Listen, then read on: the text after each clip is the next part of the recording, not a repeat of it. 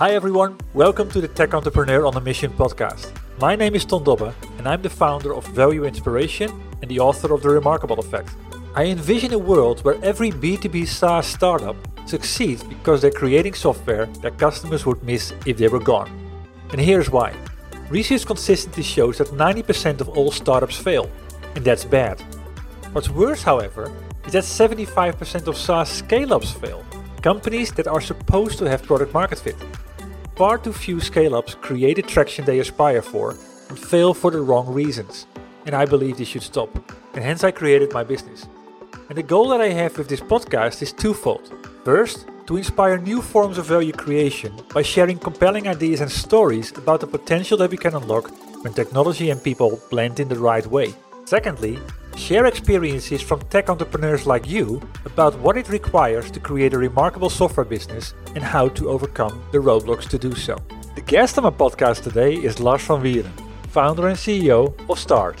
It's a lot of fun when you start saying no. So in the beginning, what we did, like every opportunity, we went after it. I often compare it to like Philippine dynamite fishing.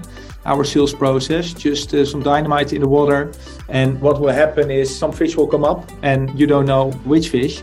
And now what we're doing is actually what we've adopted is, for instance, account-based marketing, where you actually look at your most successful clients and you're looking for similar companies in the market. So once you know like your target audience, it's also a lot more fun to target those companies because you can spend more money to make it far more personal to reach out to them. This is Lars. He's a tech entrepreneur on a mission. He started his career at Google and in 2013 he founded Start. In the time that followed he made tons of mistakes, chased shiny objects and then restarted the same company in 2019. His mission? To shake up an area of recruitment that was broken. He found out that candidate experience feedback can be super impactful for candidates of all walks of life to share their voices, as well as helping to combat issues with diversity and inclusion bias in the hiring process. As such, Start wanted to give people a voice to improve their candidate experience, creating a happier workforce in the long term. And that inspired me, and hence I invited Lars to my podcast. We explore how the recruitment experience is broken and what consequences this has to companies. Lars shares some of the biggest mistakes he made in taking Start to where it is today. He explains what made him decide to restart a company and say goodbye to almost 90% of the revenue. He then elaborates on how he used the momentum of that fresh start as the mechanism to dominate the right segments of the market. By listening to this podcast, you will learn 4 things. Firstly, the signals to pay attention to understand whether you're positioned too broadly. Secondly, why you should consider opting for stable, slow grow markets over extreme high growth markets to grow fast. Thirdly, the defensible differentiation is not about having most features and functions. And lastly, what metrics to hit before going into the next market. Well, hi Lars, thank you for making the time available today and being the guest on the podcast. Thanks for having me, Tom. It's been cooking for a while because I think we've been talking about it for since the beginning of the year, and then it stopped at some point in time. And recently, we actually met in Amsterdam, and we got it back on the agenda. So I'm really inspired to get this call going today because what you do with your company Start is another example of what I started this podcast for. But we'll talk about it later on in a couple of minutes. Before we start, a little bit about you. If you would describe yourself as an entrepreneur or as a person, what characteristics do come up? Yeah, I would say quite an outgoing person. We also met at an event I organized for other SaaS founders. My glass is always half full. Yeah. Also, sometimes my team find it a bit annoying that I always try to see the silver lining. But that keeps me going. And always looking at the status quo and how can we change things. So really a builder and an entrepreneur, I would say. Cool. The perfect bridge to switch to Start. What I saw on LinkedIn, and doing a little bit preparation, is that on the one hand side, it sort of officially started in 2019, but unofficially started in 2013. What's the story there? Yes, that's correct. Well, officially, it started in 2013. So that's already a while ago. And I started when working at Google. once a year, we did a very long and boring customer satisfaction survey. Yeah. Our clients hated it. It took them 30 minutes of their time. After a couple of months, we got this big report by post. We read it one time. We promised to do better, but after 2 months, there was some dust on the report and we started to make the same mistakes again. Yeah, exactly. And a year later, when we conducted the same survey, our clients were quite upset, stating, hey, why should I answer these questions? First, have a look at my remarks of last year. Yeah. So then I started to think, okay, we're the number one tech company in the world. Why are we doing this in such an old-fashioned way? And that was actually the starting point of Start, where we said, okay, feedback is important, but we should put the respondent first in this equation. So from the start, we focused on making it very personal, very short and sweet, and with the right follow-up mechanisms. Let's pause there. I mean, in a nutshell, what is Start all about? Yeah, so going back to the beginning, so it really started in the customer satisfaction space. Yeah. Coming back to your question, there are 2 start dates on LinkedIn. Well, we grew quite significantly, but then I started to make quite some first-time founder mistakes. And one of them is seeing way too many opportunities. So we started with customer satisfaction. We went into employee engagement, customer support, recruitment feedback. You have a problem with feedback, better call Start. They will fix it for you. Yeah. We were actually a jack of all trades and a master of none. So that was the first 6 years. That's also why I called myself Lost and Founder the first 6 years. Yeah. And restarted the company in 2019. Okay. Then, rolling forward to 2019, what was that one problem that you saw in the market that was screaming for a solution? Yeah, so actually when you're working for so many different clients and different solutions, you can also look into your own data to see, hey, what's actually working? Also, where's the market going? So we did many checks and balances. And after quite some conversations, we saw that in the recruitment space, it was technically a black box. There were no metrics and recruitment was growing like crazy because of the war for talent. So then we decided, okay, if we do one thing very well, let's focus on measuring and optimizing the candidate experience. So feedback on the recruitment process. So all the other things where you can get feedback, customer satisfaction, employee satisfaction, all of those type of things, ditched and decided to go into one particular niche market, a niche problem, use case almost. Yeah, technically, yes. And that also includes saying goodbye to 80 or 90% of your revenue. It's not that we fired the clients, but we decided internally that it wouldn't be our main focus. So then you also have to convince some of your investors hey, technically we're starting all over, and whether you like it or not. But as a founder, I just knew also for my own energy, for the energy of the team, and to be successful, we had to make a fresh start. What were the signals that you saw coming where you say, okay, enough is enough? It's a great question. Actually, one of the signals is when you see a new competitor in the market every other day. That's a signal that you've positioned yourself too broadly. And I think one of the other signals was actually my own team. So I didn't have to convince them. Actually, they convinced me in a way to be laser focused, because we were coming up with a new marketing website and they asked me, Lars, what should we put on a marketing website? I said, well, what we do. And they say, yeah, but we do everything. You can't do that on a compelling marketing website. Yeah. And then it started to dazzle me that I was like, maybe they're right. Maybe we should make a pivot. Exactly. Yeah, you already mentioned a number of the categories why you chose exactly the recruitment feedback area, which had to do with, on the one hand side, that people tend to work less and less for companies. So there's more attrition, more churn. Yeah. And of course, companies are growing, the market is growing, and there's a need for more people. So the volume and the number of times you have to recruit per year is just increasing. Absolutely. But what I'm always interested in is, in what type of situations do companies see this as mission critical? Because it can be nice to have, okay, we have people that rate how we are doing the process, fine, customer sort of service that we do afterwards, and we care and so on. But where does it become mission critical for companies to say, this is really, without it, we can't do business anymore?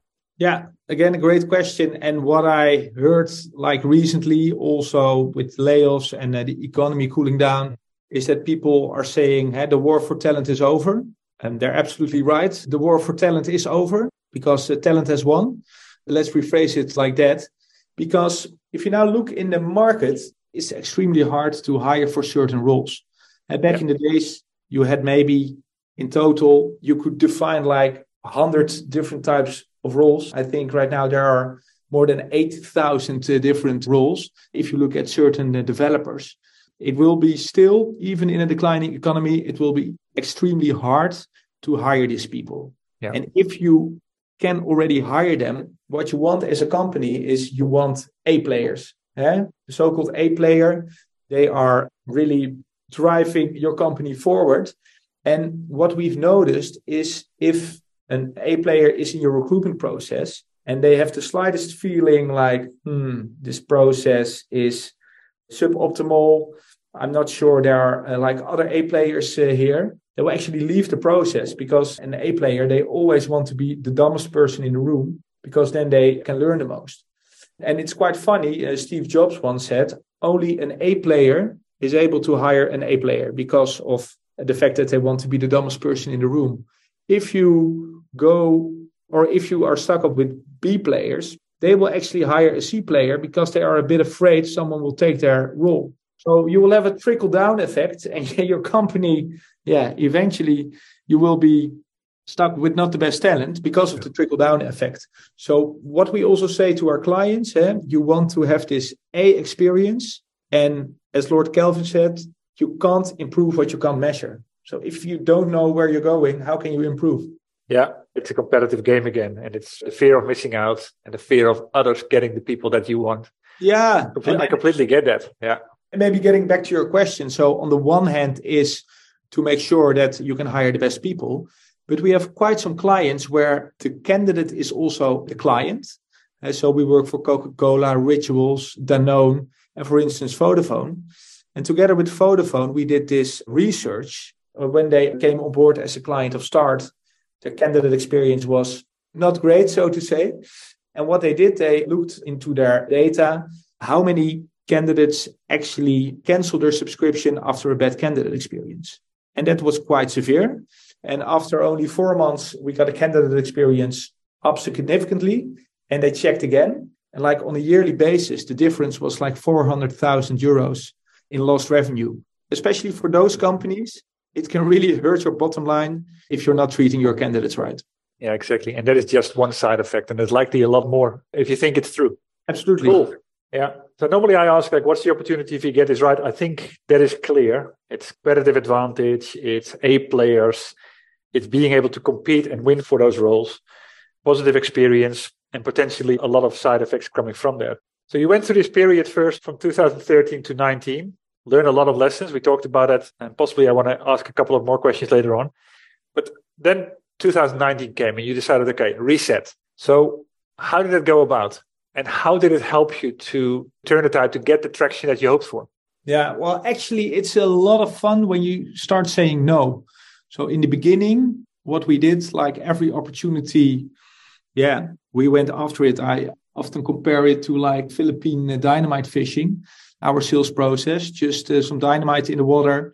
And what will happen is some fish will come up and you don't know which fish.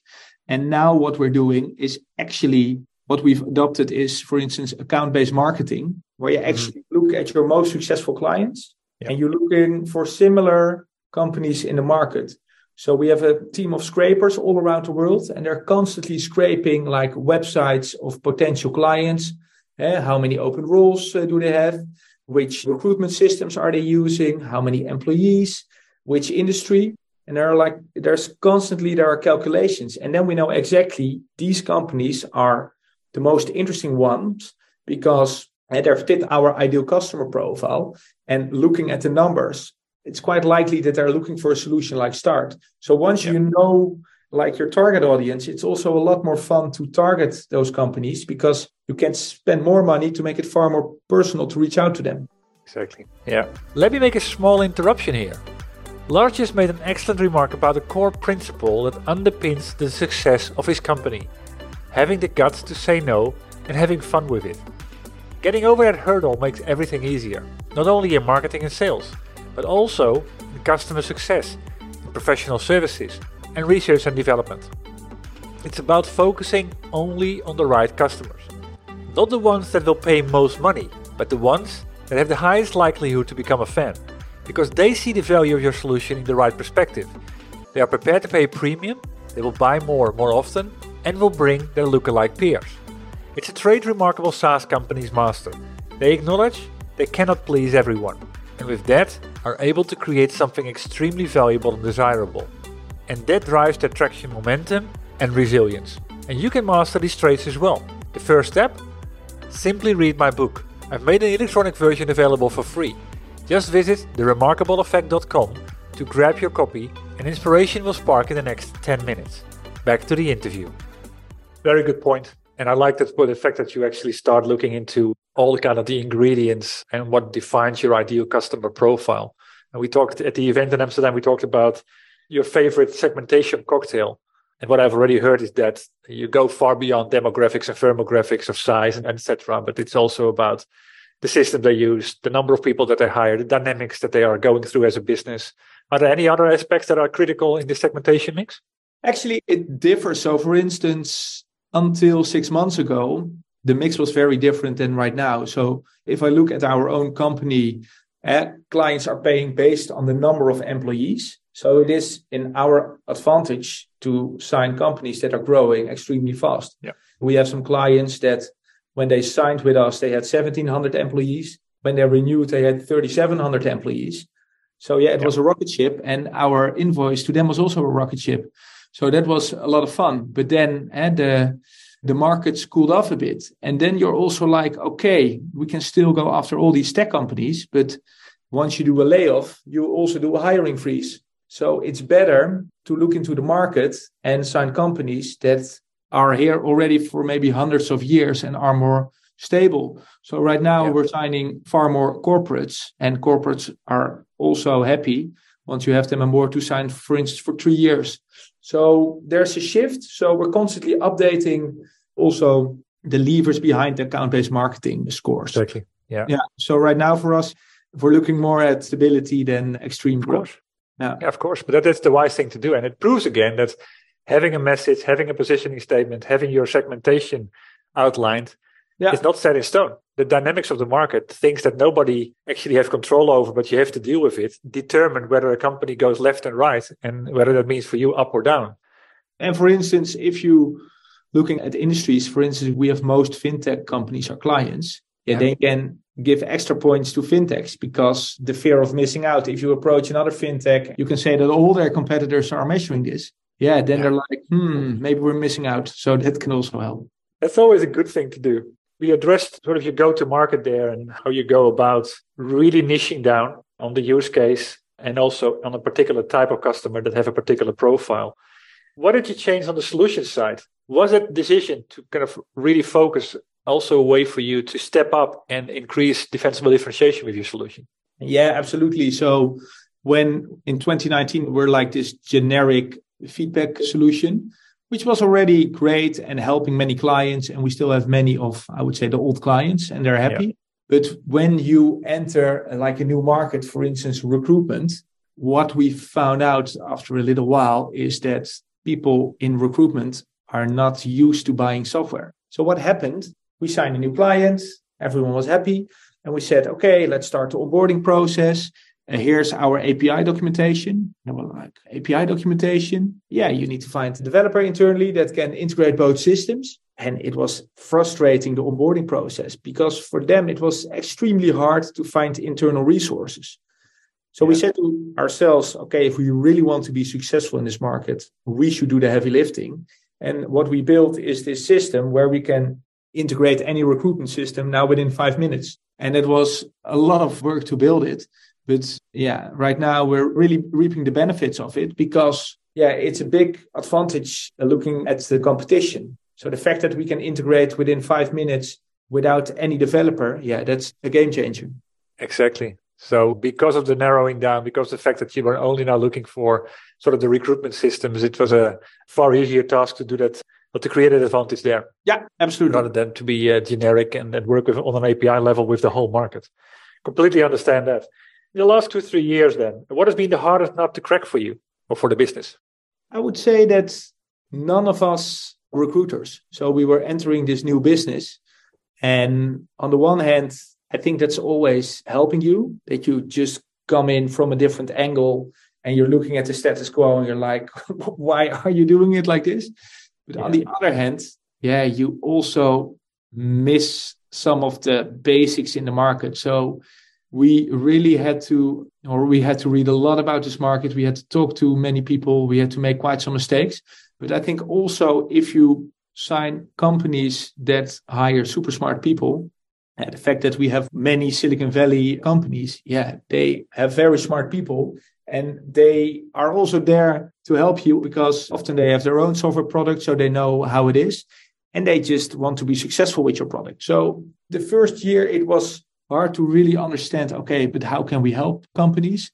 And right now, sometimes, we're so nitty gritty that even recruiters are, okay, you really understand where we're coming from. Yeah, that's the biggest challenge in the beginning, but everything is documented on the internet, so you will find out. Yeah, that's true. Well, you have to do the hard work at the end. But I think it comes down again, that niching down, where a lot of organizations think, but the moment I niche down, I miss out on so many opportunities. Where it's, for what I've heard so far, and what I've seen so far, and also in my own work, it's exactly the opposite. The moment you niche down, you start to speak the language, start to address exactly the problems that keep those people up at night. It helps you become the one in that particular segment, and people start talking about you and become a magnet for them. Yeah, it's so you can compare it to the ocean. So if you're like a small fish in a big ocean, then you're bait for the bigger fish. And now we're like a big fish in a small pond, and we're making the pond bigger as we go. And we can always jump to another pond. But if I can give one advice to like every startup founder, it's always nail a niche. Do one thing very well, dominate a market, make sure that your net promoter score is above plus 50 before you go into the next market. Well said. Well said.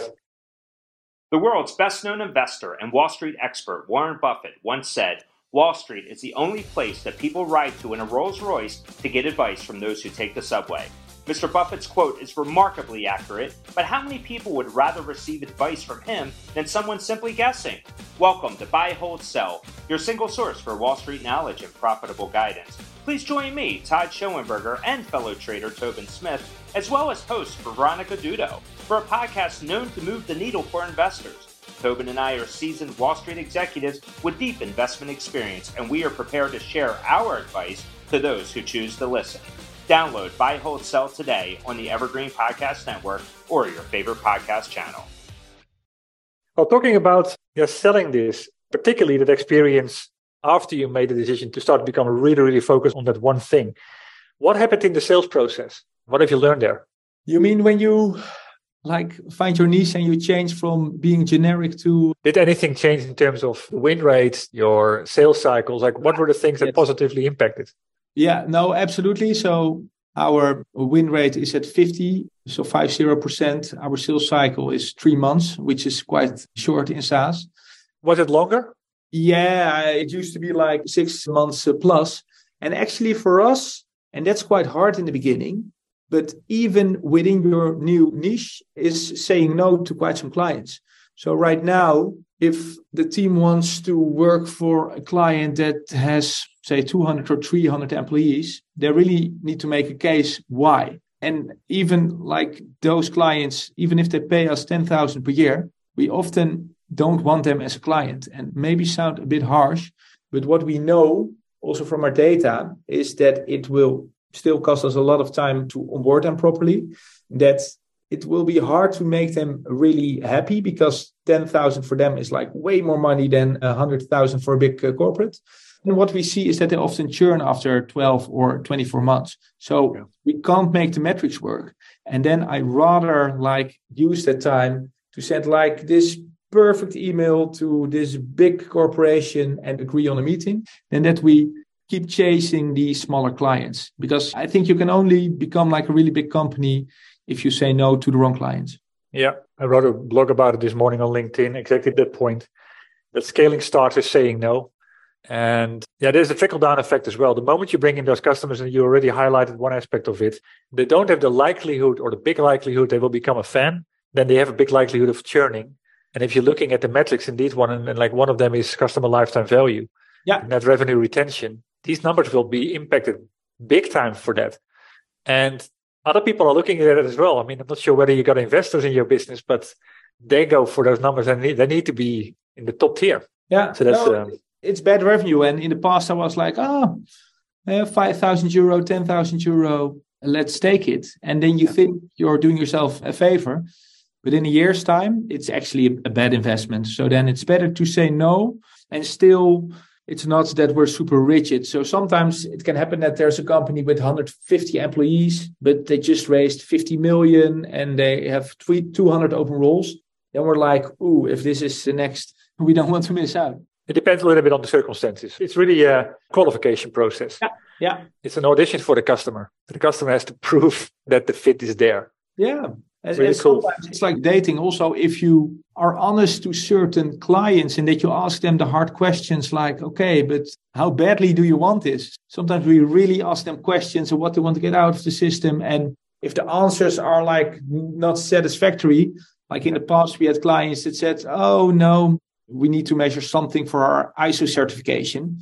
Then we're like, okay, but then please just grab a free tool. And Exactly. Yeah, I recently saw a very cool photo from a company in the UK. I think it's called Volt. We're at a booth, I think in Vegas. And on the booth, it said, if you're just looking for doing this for the compliance check, for the tick in the box, our solution is not going to be the one for you. No. Which is, of course, a fantastic way to say in a credible way, stay away. We want to work with the right customers. Yeah. That creates credibility. And still be respectful, because also what we see in recruitment is that recruiters tend to change jobs sometimes more often than their underwear. You will always see people somewhere else, or a company can become that perfect client. So always be respectful. And right now, we've had quite some leads that we rejected that are very happy with us, because we said, hey, maybe you can go to this competitor or that competitor because you are in their ICP, but not in ours. Yeah. Exactly. But it's all about credibility at the end. And there's two winners. Yeah. Because if the connection is not good, it will harm scale. It will harm traction as well. I mean, one of the things I write about a lot is creating predictable traction. Love it. What are your secrets around that? What have you learned in order to create predictable traction? If you're there already, by the way. Yeah. Well, I think predictable traction starts with understanding that every lead needs like a lot of touch points. It will never happen that you write one perfect email or they click on one banner. It's a process. It's like when you're in the forest and you see a squirrel. If you try to grab the squirrel, it will jump away. If you put like little nuts in front of the squirrel, bit by bit, it will actually come to you and eat out of your hand. So that's exactly how we approach marketing. We make sure that there are like multiple touch points that were visible everywhere. And also for marketeers, therefore, like the attribution. So what's the channel? That's something we actually don't focus on too much, because we've seen so many leads that had an ad, they clicked on it and went to our webinar, they got like a good outbound email, they spoke to a friend who referred them. So you need like many of these points. So for us, like if we look at predictable traction, is we really approach it with a funnel. So it starts with a marketing qualified lead, then a sales qualified lead, then an opportunity, and then a deal. And I told you our sales cycle is on average 3 months. So if this quarter, if we don't have enough marketing qualified leads, I already know that in 6 months' time, I won't hit my target. Predictability really starts at the top. Exactly. Yeah. And the quality at the top. Don't avoid miss the quality. Yeah. Very well said. I wrote my book, The Remarkable Effect, and you've been in the business now for quite some time. You first, of course, at Google, then you started. You learned a couple of big lessons about how not to do things. What do you believe are essential traits, to build a company that people will start talking about and keep talking about? And you mean from the customer perspective or from the... If you would start a company again, what are you focused on right now in order to create that perception in the market? Yeah, I think in hindsight, if I would start a new company right now, what I would do is like do far more interviews, for instance. What I see is that many companies, also many starters, they have this idea and they just start running with it. They even build like a product to find out that no one actually is looking for the product. Yeah. So in hindsight, I think it's good to choose like a niche, maybe that you say, hey, in our case, recruitment analytics. But first that you define like many hypotheses and actually talk to 30 recruiters to really find out, okay, what's the real problem now? Huh? What's a nice to have? What's a need to have? What's a must have? Yep. Focus on the must have, build like a minimum viable product, and from the beginning, ask money for it.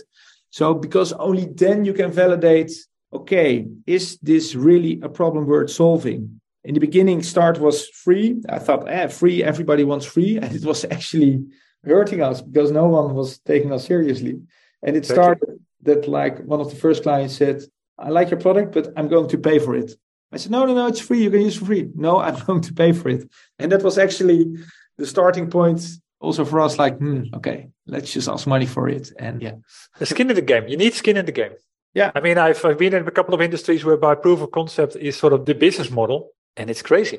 Yeah. And also your question about a remarkable company. I think still one of my favorite examples is Dropbox. I think they're like the perfect example of a remarkable company, and especially how they started it. What they did is, in the beginning, the only thing they made is a 4-minute video. And it was a video explaining how Dropbox works. Yeah. So they put on a website, hey, this is with Dropbox. You can share, blah, blah, blah, storage your files. Do you like it? Sign up for the beta list. And there was only an email box or like an email block, and people could sign up for the beta list. And in no time, they had 75,000 people sign up for the beta list. And then they went to investors. Okay, this is what we want to build. And we already have 75,000 people that want it. And that's how they raised money. And that was the moment they start to build Dropbox. So how can you make sure that you already have some proof before you pay like expensive developers to actually build it? Exactly. Yeah. And create traction before even you create something that is valuable for people and is desirable. And the waitlist showed that. That's a very good sign that the hypothesis is really right. Yeah. Back to your research answer. Okay. Looking at the time, final question here. From the lessons that you learned being an entrepreneur, what would be a do and what would be a don't that you would like to share with other aspiring tech entrepreneurs or people that want to really level up? Yes. Well, a do, I would say, is do the time. There are no overnight successes. It's funny that people still believe there are overnight successes. And I think a nice example is Slack. So Slack, they were like in 2014, everybody was talking about Slack and their growth was insane. And then you will see this graph that they grew like this in 1 year. And it feels like an overnight success, but they started in 2008. So the first 6 years, they were also lost and founder, trying different stuff. And only in the 7th year, it started to grow. The same goes with Apple. So do the time. If you're in it for the quick buck, or that you're like, okay, this is something I would like to do for 1 or 2 years, then don't do it because things will always take longer. And don't, I think we already talked about many don'ts. It's actually a combination of what we discussed. So maybe as a summary, don't go too broad. Don't try to be here for everyone. Don't try to build something without some sort of proof point. There are many don'ts. Yeah, exactly. No, that's completely right. It's chapter 1 of my book, and it's the reason why it's chapter 1 in my book. Remarkable software companies realize they cannot please everyone. And the funny thing is that everybody knows it, and everybody knows that, okay, it's about segmentation and your ICP. And from the ones that say, oh, yeah, but we have it, I typically still see that it's very often 80 or 90% off. Okay, yeah. So there's so much more to optimize and to get the traction within that group that it's where you really hit the right nerve with them. Yeah, maybe then the last advice is to really walk the walk and talk the talk, because, and especially within your company, because people will notice it when you're saying one thing and doing something else. I remember when working at Google, we had one product. And it was just a terrible product. Nobody liked it. And it was not a solution for our clients, but we still had to sell it like 50% of the whole quarter. We had to sell that product. And then there was this whole town hall about solution selling. And then I also internally said, okay, but how can we talk about solution selling and still push this product where I know it's not a solution for my clients? So people will notice that. And then actually they will lose their engagement because, they feel like you're saying one thing, but you actually are doing another thing. Exactly. Yeah. It's not genuine. Yeah, it's the push part. Exactly.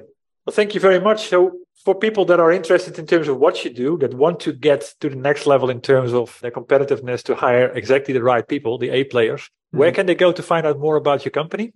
Start. And how can they say hi to you? Yeah, start.com, and please find me on LinkedIn. Lost and founder. No, right now, founder and CEO of Start. My name is Lars van Wieren, and happy to connect and always happy to share or to help out. That's also one of the do's is, maybe that's the best do. That's also how we met Ton. Is 8 years ago, I started these drinks in Amsterdam, called Boter, Saas en Eieren. So a very Dutch name for Saas. Butter, cheese and eggs. Butter, cheese and eggs. And it started just with some random drinks. And right now we are a group of 80 SaaS CEOs. We see each other every quarter. We have a WhatsApp group where everyone can ask all kinds of questions. Yeah. So really find some like-minded people, because in the beginning you think it's a sprint, but it's definitely a marathon. So make sure that you also have some help and some people you can reach out to. Well said. Well said. I see exactly the same. That is extremely important, because at the end, CEO is a very lonely job. And for so many things, you cannot go up or down. You have to figure it out yourself. Or if you're really lucky, then when you got good peers, you can find solutions with peers. So well said. Thank you. Thanks, Tom. And this ends my conversation with Lars. I hope you enjoyed it. And if so, please leave a review on iTunes. And if it inspired you, please share it with other tech entrepreneurs on a mission that you have in your network. Other than that, thank you for tuning into this podcast. I had the honor to speak to Lars van Wieren, founder and CEO of Start. As said, the goal that I have in this podcast is twofold. Firstly, to inspire new forms of value creation by sharing compelling ideas and stories about the potential we can unlock when technology and people blend in the right way. And secondly, share experiences from tech entrepreneurs like you about what is required to create a remarkable software business and how to overcome the roadblocks to do so. Before I close, I have 2 more comments to make. If you know other tech entrepreneurs on a mission that have a story worth sharing, please send me an email at ton.dobby@valueinspiration.com. Building the momentum all starts with revealing the ideas. And that starts with you. And if you want to know more about my book, or you're interested in joining the Remarkable Effect tribe, please visit my website at www.valueinspiration.com. Thanks for tuning in. And you could do me a big favor by rating the podcast on iTunes or provide me with your feedback directly. I'll see you shortly on a new episode.